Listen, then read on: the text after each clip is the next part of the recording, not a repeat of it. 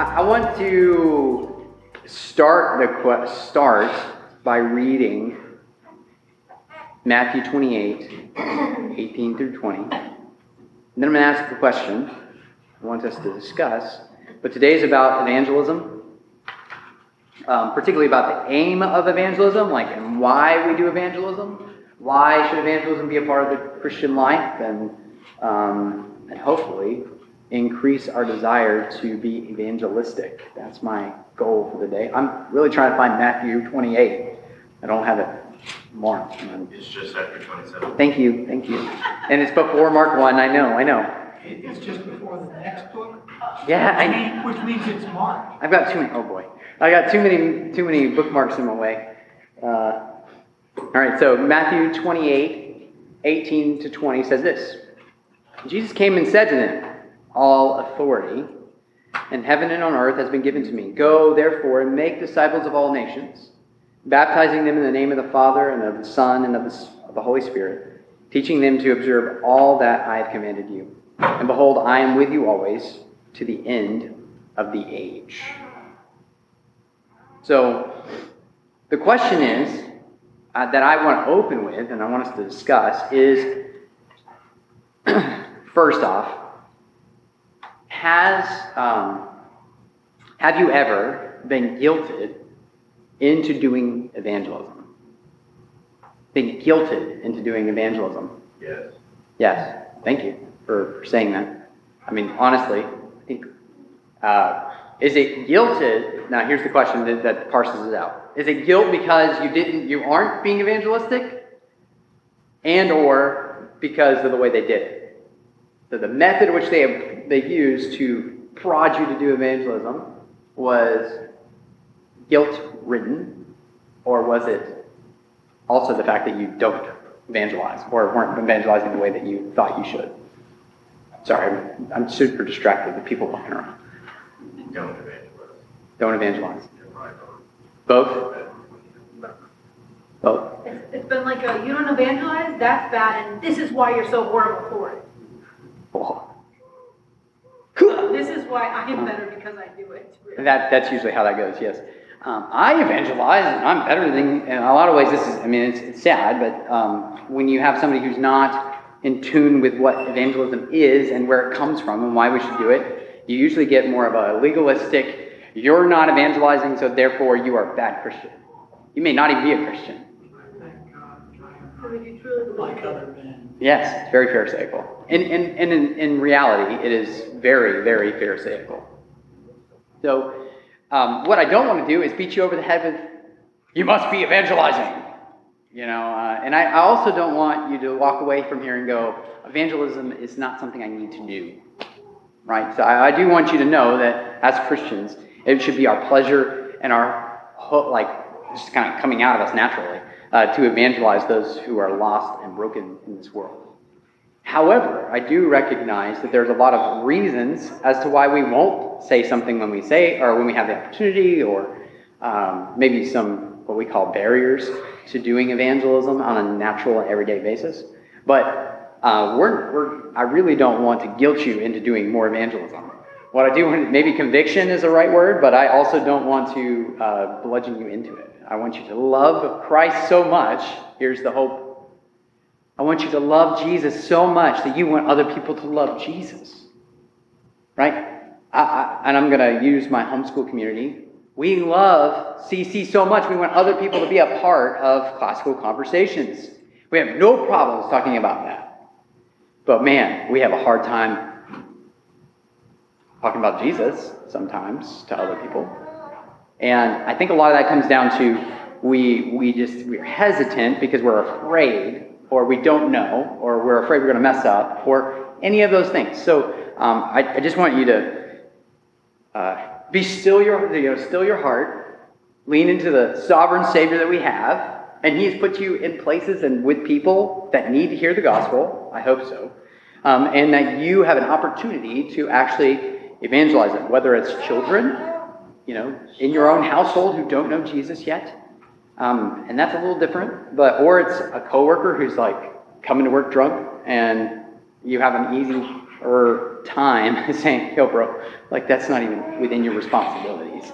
You know, you can't fulfill your earthly duties right now the way you are. What's wrong? So that's my hope. Is this week we're going to talk about evangelism, particularly about the aim of evangelism. So let me give you the aim of evangelism, just right off the top. The aim of evangelism is to reconcile sinners to God through Jesus Christ, so that they can worship Him, who is our Creator as well as our Redeemer. Okay? So John Piper has this quote in Let the Nations Be Glad. He says, evangelism and missions exist because worship doesn't. Right? And honestly, that's kind of why we evangelize. That's why we bring the gospel to the nations. We also bring the gospel to our neighbors and our friends and our family who don't know Him.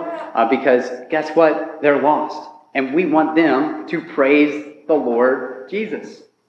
And so that is why the aim of evangelism, the goal of evangelism. So we've talked a lot about spiritual disciplines up to this point. And I want to ask this question. What is evangelism? Because it is a discipline, and it's also an aspect of the Christian life, and then something. But I want to define evangelism. I want to hear from you guys. What is evangelism? Telling others the gospel. Okay. Sharing the gospel message and what Christ has done in your life and what that is. Evangelism. Okay. Yes, that's definitely an aspect of it. Does anybody want to add? Or have a different definition even? Anybody? I don't think she'll be offended if you add. No? What is evangelism? Sharing with unbelievers about the good news of Jesus Christ. Sharing with unbelievers the good news of Jesus Christ. Okay, yeah. I think that can go hand in hand. And I think there's an element of lovingly calling them to repent based on that goodness. Yeah. Evangelism is like, it's not just the communication of that, but it's the call to respond, right? It's part of communication. If I were to give a really simple definition of evangelism, I would say that it is communicating the gospel. Like as simple as I can make it, communicating the gospel is what evangelism is. Now, that does not really get at all the aspects of evangelism. So, just being honest, but it does get at most of them. So, we're in point number 1, origin and content of evangelism, if you're following along in your notes. What is evangelism? It is a communication of the gospel. Evangelism comes from the Greek word euangelion. Okay, euangelion. And euangelion is the word in Greek for gospel.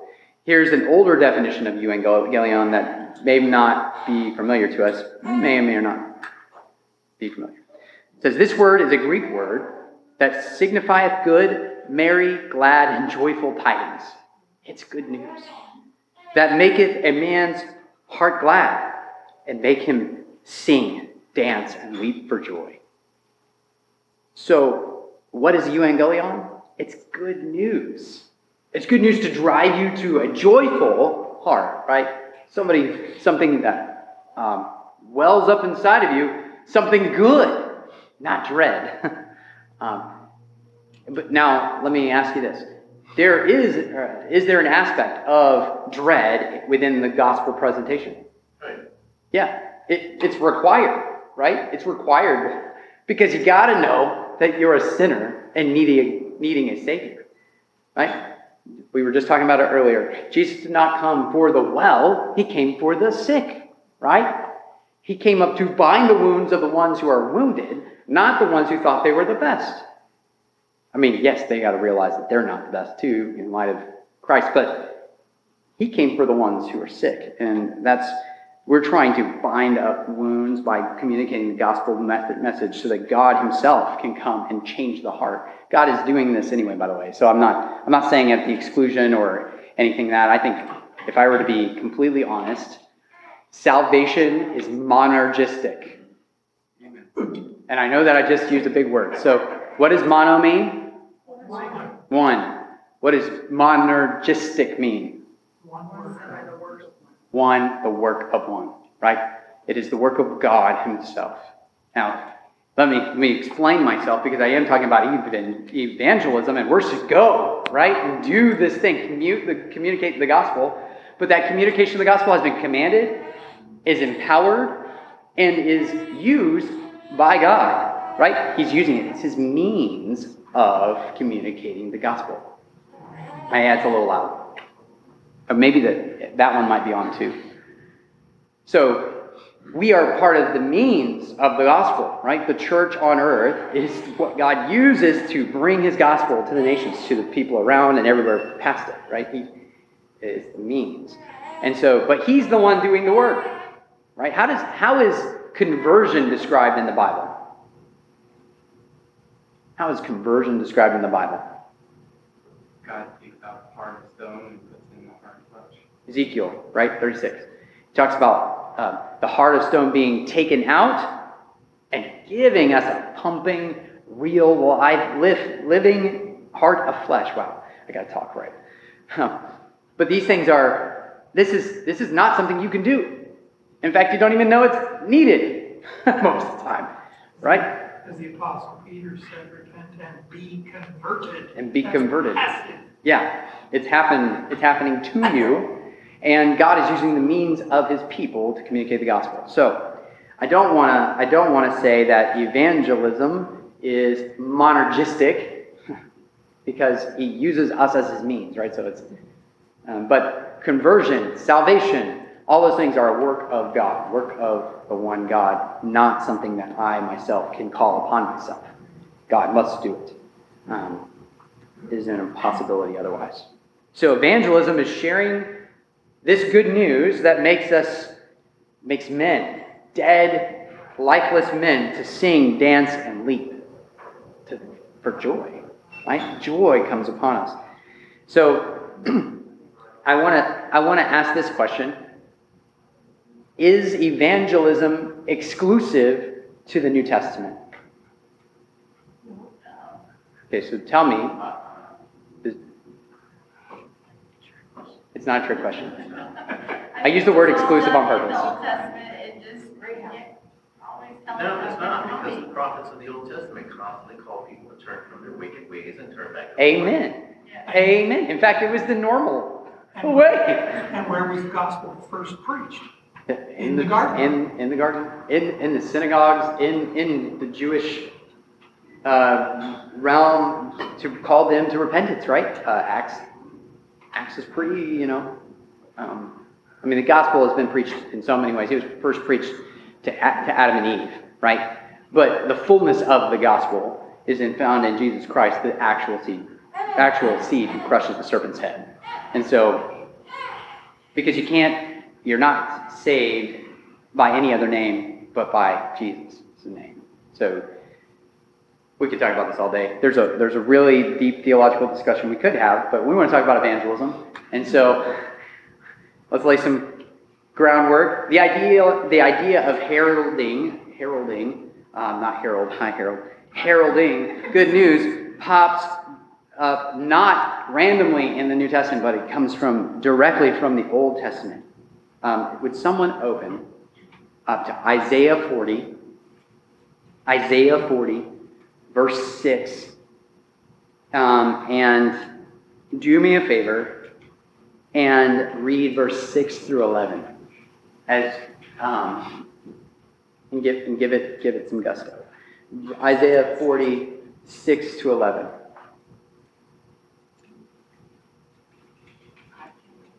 Do it. Gusto, Amy. You got A voice says, cry, and I say, what shall I cry? All flesh is grass, and all its beauty is like the flower of the field. The grass withers, the flower fades, when the breath of the Lord blows on it. Surely the people are grass. The grass withers, the flower fades, but the word of our God will stand forever. Go on up to a high mountain, O Zion, herald of good news. Lift up your voice with strength. O Jerusalem, herald of good news. Lift it up. Fear not, says the cities of Judah. Behold your God. Behold, the Lord God comes with might, and his arm rules for him. Behold, his reward is with him, and his recompense before him. He will tend his flock like a shepherd. He will gather the lambs in his arms. He will carry them in his bosom, and gently lead those that are with young. Thank you. Thank you. No, that's good. So just before this passage in Isaiah 40, verses 1 to 3, it describes the one who is sent to make paths straight. This was fulfilled in Jesus Christ, particularly John the Baptist being referred to in Isaiah 40, 1 to 3. Then in verses 9 through 11, we see that the voice crying out was announcing good tidings, right? Particularly verse 9. And this is what the gospel writers pick up on when they speak about the good news of Jesus Christ. They're announcing good tidings, good news of something happening, right? Chapters 39 through 40 of Isaiah are all about how the exile of Israel is over and God is coming in grace. And it's saying, prepare yourself, for he is near. Likewise, when John the Baptist is saying that God is coming in Jesus Christ, so prepare yourself, he says, what? Repent, for the kingdom of heaven is near. Right? What is Jesus' first words recorded in the book of Mark? Repent, the kingdom of heaven is at hand. He's calling, he's saying the good news and what you're supposed to do with it. Right? All at the same time. The kingdom of heaven has come, so repent.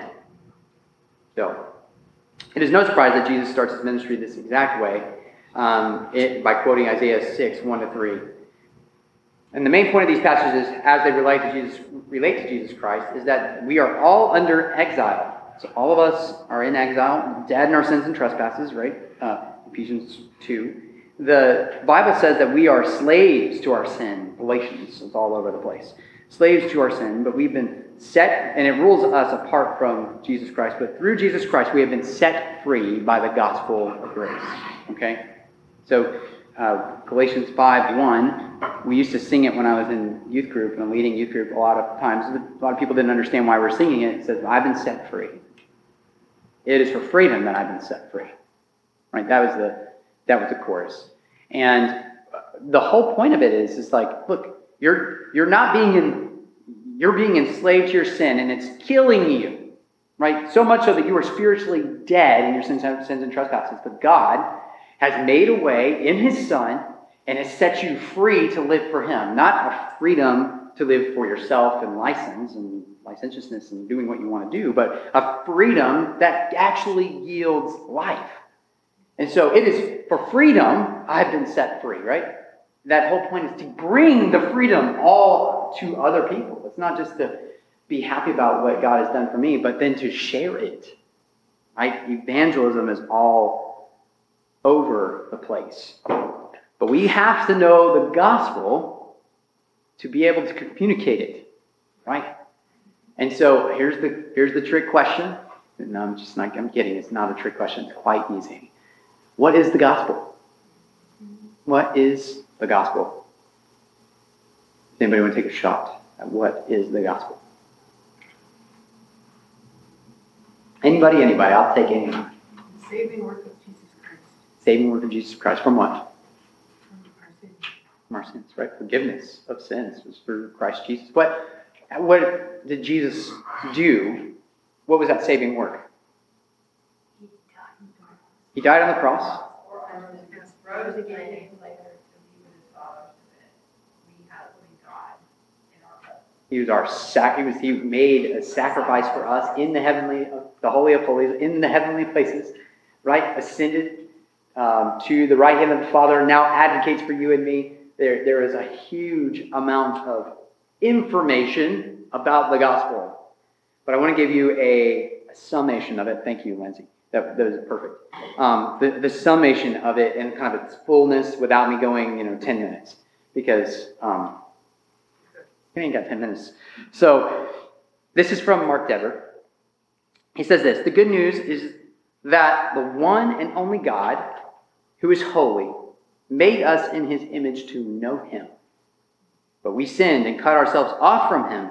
And in his great love, God became a man in Jesus, lived a perfect life, died on the cross, thus fulfilling the law himself and taking on himself the punishment for the sins of all those who would ever turn and trust him.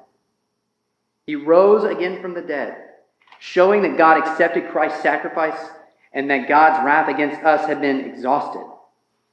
He now calls us to repent of our sins and to trust in Christ alone for our forgiveness. If we repent of our sins and trust in Christ, we are born again into a new life, an eternal life with God. That's a small paragraph. That's why you and I have salvation. Because Christ suffered in our place. Because Christ was perfect in his life, and he perfectly endured the cross, and he perfectly died, and he was raised again after offering a perfect sacrifice at the throne room of God. And when he rose again, he announced his coming to all that would hear, right? And over 500 brothers is what we're told. And then, after 40 days, ascended to the right hand of God so that you and I would have security forever, because it's not just that he sacrificed himself, it's that now he advocates for you and for me. He stands on our behalf, right? Mediating before the throne of God. This is the good news of Jesus Christ. If that isn't good news, there isn't anything that's good news. The birth of my kids was good news, right? It was amazing. But it is nothing in comparison with the forgiveness of sins through Jesus Christ. And so it deserves even more fervor than when we announce our children's births. By the way, that's super easy to do, right? Hey, Athena's been born today, July 17th, or June 17th. Wow, I'm messing it up. June 17th, 2015, right? So she's here. Finally, we've been waiting for 9 months. And, 8.5 months, or 8 months, however long we knew we were pregnant. That's really easy to do. But for whatever reason, we hesitate to say, I have been born again. Let me tell you about that guy who made me born again. And what that entails. See, the gospel calls sinners, like you and me, to repent and believe in Jesus Christ for the forgiveness of sins. We cannot earn God's favor with our works, like every other religion says, by the way. That is every other religion. It's all works-based. You must do so God hears you. You must do so that you might be reconciled. You must do, you must do, you must do. And it's just a burden upon burden upon burden, driving you straight into hell. But the religion that we follow, Christianity, requires and actually satisfies the requirements for actually being in communion with God. God making the way for us to have communion with him. Not the other way around. So, God's promise to receive all those who come to him through Jesus Christ is made possible by Christ alone and his sacrifice on our behalf. J.I. Packer, I highly recommend this book for you if you've never read this book before. It's Evangelism and the Sovereignty of God. He gives a really full definition of evangelism. I personally like it a lot. But it does get into weeds, so I'm not going to spend a lot of time. I'm just going to give you the definition. Packer gets into the weeds. Have you ever read Knowing God? You should. You should, but yeah.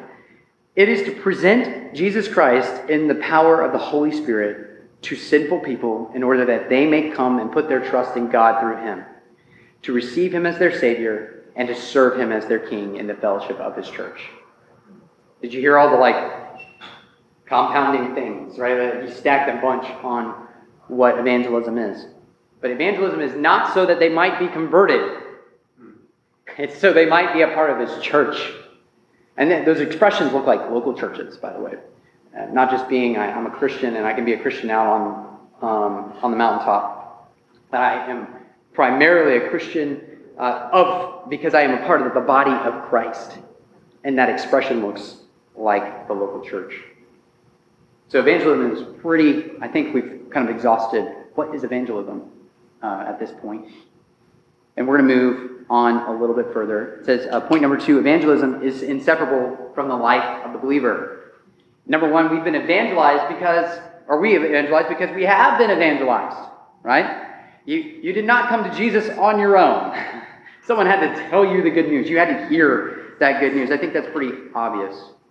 But one thing we need to understand is that because we've been evangelized, it kind of puts us in the position to like play telephone, right? Actually play telephone in real life and evangelize because of what God has done through this other person.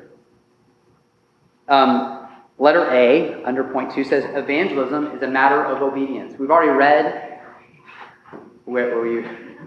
I was lost because you were giving these numbers 1, 2, and 3 that aren't there on the paper. I don't have that paper in front of me, so I apologize. I have an outline. It's in front of me. That's it. I'm sitting here trying to figure out where is he? Yeah, my bad. Here it is. Evangelism is a matter of obedience. Matthew, what you have is Matthew 28, 19, and 20. What I wanted to tell you is Matthew 18 is the reason why you need to obey, right? It's not that he says, go therefore and make disciples. It's because he says, I have all authority. All authority has been given to me. Jesus says this after his resurrection to his disciples. And so therefore, go and make disciples. So it's a matter of obedience, not to guilt you into it, but because you've been made alive in Christ Jesus, and now Jesus is your king. Follow what your king commands. That's the idea. Go ahead. Just to build on that, his kingship being the point. Impetus, yeah. There's a preacher that you and I love to hear, who in his prayers for the lost frequently prays that the Lord might save them so that Christ may have the fullness of the reward for which he died. Yeah. It's a God-centered desire. Yeah, evangelism, if evangelism is about putting notches in your own belt, hear me when I say that. I'm not saying that you're doing that intentionally, but it might be that you're evangelizing because you just feel like that's the right duty, right? Mere duty. And as mere duty is, you go and you do. But in this case, it's not about that. It's about so that God gets his glory. And Jesus has the fullness of his bride brought to him. And you are part of that bride, and you're part of that process, the means of grace in that life. Letter B, thank you. Evangelism is a matter of gratitude. So it's a matter of obedience and a matter of gratitude. Psalm 116 says this and it kind of just gives us the attitude and the heart posture. It says, what shall I render to the Lord for all his benefits to me? I will lift up the cup of salvation and call upon the name of the Lord. I will pay my vows to the Lord in the presence of all his people. Psalm 116 says, Psalm 116, 12 to 14. So the idea is that I have I'm happy, I'm giving thanksgiving for what God Christ has done by evangelizing. No, letter C, evangelism is an expression of godliness. Okay, so let's be careful here. Again, I want to go back to my opening question was, have you ever been guilted into evangelism? And the reason I started that way is because a lot of people see evangelism as the end, like that's what the pro-Christians do. Okay? But hear me. It's just a sign of that you understand the gospel itself. And so I don't want to say that it's the pro-Christians only that do evangelism. You and I who know the Lord Jesus can do evangelism. You may not be perfect, and guess what? God doesn't expect perfection. He's already made that happen, right? Through Christ Jesus and his sacrifice. But he does call us to herald his good news. And so his expression of godliness is not the one who says, you must do, or otherwise you're a bad Christian. Right? That's not an expression of godliness. That's actually legalism. It's the Pharisee who stands on the street corner and says, thank God I'm not like that guy, right? Who doesn't evangelize. And in this case, I want you to hear it. It's an expression of your godliness. So let's talk about this for a second. As one grows, it would typically grows in the holiness of God, the knowledge and the holiness of God. We typically grow in the knowledge of our sinfulness, right? We kind of, as we understand God's holiness more and more, we usually understand ourselves and more of like how sinful we actually are and how much we need the Savior. If you're not growing in that, I would say that sanctification is probably a stagnant sanctification, or you're making an excuse. I'm not going to get into all that. But what I am saying is, as you grow and there's this chasm between how great God is and how sinful I am, your gratefulness for the cross should be growing because Jesus has made a way even for that sin, even for the depths and craziness of my own sinfulness. But that's the whole point. The growing in gratitude is actually a growth in godliness. Okay, so it's not that I'm getting notches on my belt or guilting other people into doing things or any of those things or being guilted into do it, but it's that I love my Lord and Savior and that godliness looks like gratefulness in this case. Just another way to say it, it's not a way to prove your That's godliness. not proving, yes, it's a good way. But it's just a way to express your love for what God has done. yeah, I've been watching a lot of, along those same lines, I've been watching a lot of rock climbing videos lately, and it's making me want to rock climb more. For those of you who didn't know, Jared and I and Amy and Beth used to all rock climb, gym climb, and Jared and I went out one time and did some really cool bouldering up in Chattanooga. Wish I could go back and send some crazy routes. But all I have to say is it takes a lot of work to be a good rock climber. But the rock climbing community is so, I want to say evangelistic. That's not the right word. They kind of are. They kind of are evangelistic. They're evangelistic in their own way, right? They are evangelistic to make other rock climbers, right? And just like homeschoolers are really evangelistic about homeschooling. But in this case, we want to be evangelistic and known for one thing only, and that's for Jesus. And so, even though I want to go rock climb, and the rock climbing community is it's not attractive to me because of the communal aspect, because I just like puzzles. And this is a real life puzzle.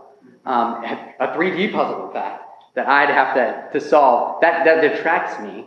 But we can fall into the trap of saying, or being evangelistic about everything but Jesus. And you're not growing in godliness if you're being evangelistic about everything but Jesus. You want to grow and reflect Christ, not rock climbing. So, in my case. Evangelism, letter D, is every Christian's calling as a part of all of life worship. Remember we talked about worship as all of life. Right? Everything that we do is unto the Lord, the glory of God. And so, some Christians, and I want to dispel this rumor right now. Some Christians, if I was talking about pro-level Christians, evangelize, they think that that's how it should be. Because they say that evangelism is a gift. But and they get that from Ephesians 4:11, I want you to hear it. And he gave the apostles, the prophets, the evangelists, the shepherds, and the teachers. So he's what some people would call the fivefold office. We do not believe in this, so don't hear me saying that I agree with this at all. But some people would say, well, some are apostles, even today. Some are prophets, even today. Some are evangelists. And so these are their jobs. And you've got shepherds and teachers. The problem is that's not what Ephesians is talking about, like at all. And when we reduce it to okay, there's an office of evangelism, and that person is responsible for all the evangelism, what you've done is you've cut off all the actual membership and all of the body of Christ from doing the work that you're being called to. Because fundamentally, you're called to go and make disciples. That's not just my job. That's your job. Making disciples is everybody's job, and making disciples looks like evangelism and discipleship on the other side of evangelism. Sometimes Boris and I were having this conversation earlier. There's a mutual acquaintance of ours that he needs discipleship to know what he needs to be saved from. Right? So sometimes discipleship and teaching looks like before and after conversion. So it's every Christian's calling. Rather, the verse that we were just talking about, Ephesians 4:11, is not that only those who have the gift of evangelism should evangelize, and rather this verse speaks to how God has graciously given different gifts to different men in a variety of ministries so that the church can be built up. So while not all of us are specifically gifted to carry out vocational ministry of an evangelist, okay? Not all of us are gifted that way. The fact remains that all of us are called to witness to Christ and what he has done to us, or done for us. So, I have a question. Why is it that we don't evangelize like we ought to? Why is it? What is it that causes us to falter in this place? Or to not to step out in faith and know, okay, well, my Lord has called me to do it. I have the opportunity. I know the gospel message, but yet I hesitate. Fear of man. Great. Fear of what? Fear of rejection. Fear of rejection. Fear of man. Anybody else? Forrest was saying fear of like busyness or just being busy. Yeah, time. Time. Fear of making an error. Fear of messing up. Right? Maybe lack of conviction that the gospel is real. Yeah. Maybe lack of We conviction. don't actually see hell in front of us. Yeah. It's There's a a reality reality. of experience that tends to make people more zealous. Well, you put it in any other situation, like a burning building, what are you going to do? Fire. Yeah. Oh yeah, we're distracted is way I would call it. Distractions because we may be convinced that the gospel is real ourselves, but it's not real enough. It's not right in front of us to think that that's what I need to be doing all the time, right? And so, absolutely. I think there are a few more barriers. I'm not going to really get into them or even mention them, but I do want you to realize that a lot of these can be reduced to two things. Not being confident in the Lord, okay? Not being confident in the Lord, so fear of man would fall under this. Fear of not getting it right would fall under this. Not being confident in the Lord or not understanding. And so those two kind of like categorical problems or categorical things is where most people falter. Now, I can say that there are other reasons why you might. Like, it is just not the right time or place, in which case I use the word falter on purpose. Right? If it's not the right time or place because this person's having an emotional breakdown and you're trying to say, well, if you just repent and believe in Jesus, that's not going to work. Right? They're not listening.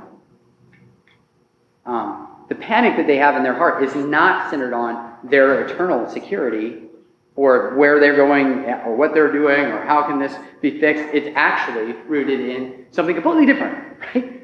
And so time or place can matter. I'm not trying to make excuses here. I'm just telling you the reality is sometimes it's not the right time or place. If you can keep it quick, because I need to wrap up. Make preparation to give witness, like having Oh, yeah. gospel tracts handy and planning ahead to do it. I'm getting there. Sorry. No, you're good. Oh, that's actually in your note. Yep, all in my notes. We're in number 3. Evangelism is empowered. So I'm going to quickly give you why you should evangelize, why you ought to, and then we're going to talk about the other things. Number 1, evangelism is empowered by God's sovereignty. Number 1, or letter A. He is sovereign. So, the knowledge that in His grace He has elected sinners for salvation. He has promised us that He will gather people for Himself from every tongue, tribe, and nation. And so we go out and we evangelize, knowing that He will save all of His people. Right? He will save all of His people. All of His children will come to Him. Does that mean that we know who these children are? No.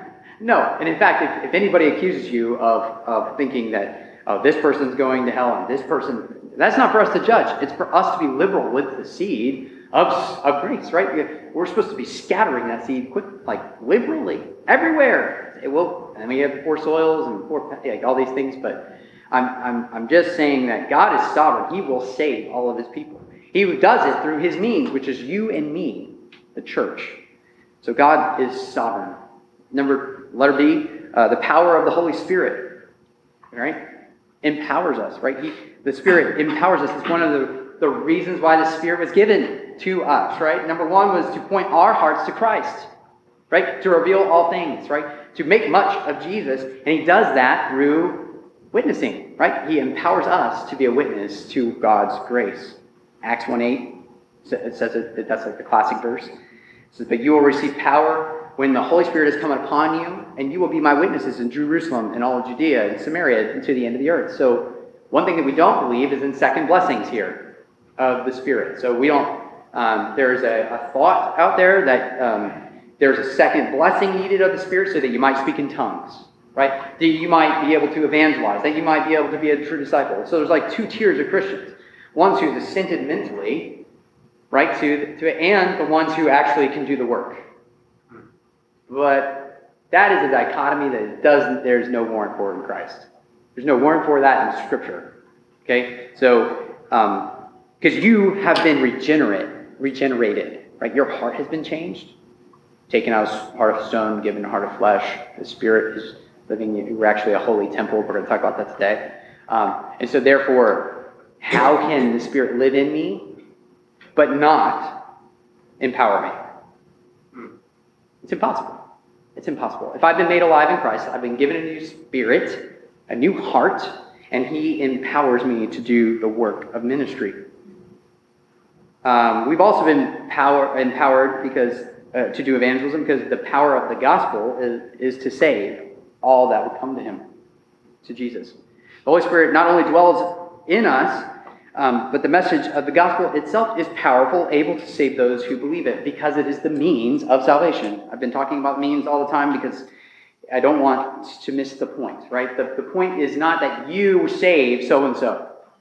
I've done a lot of youth ministry, and oh man, it's a lot of fun to talk to kids who think that they saved their friend because they said, Jesus is your only answer, right?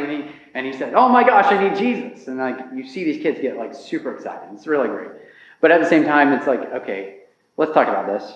I'm not going to do it right away and say, no, you didn't save them. But the whole point is that God saves from beginning to end, using us as means. And that's good news, guys, because the fear of not understanding or the fear of not saying it right is completely out the window if God is sovereign in this process. If it's up to us, no one's getting saved, right?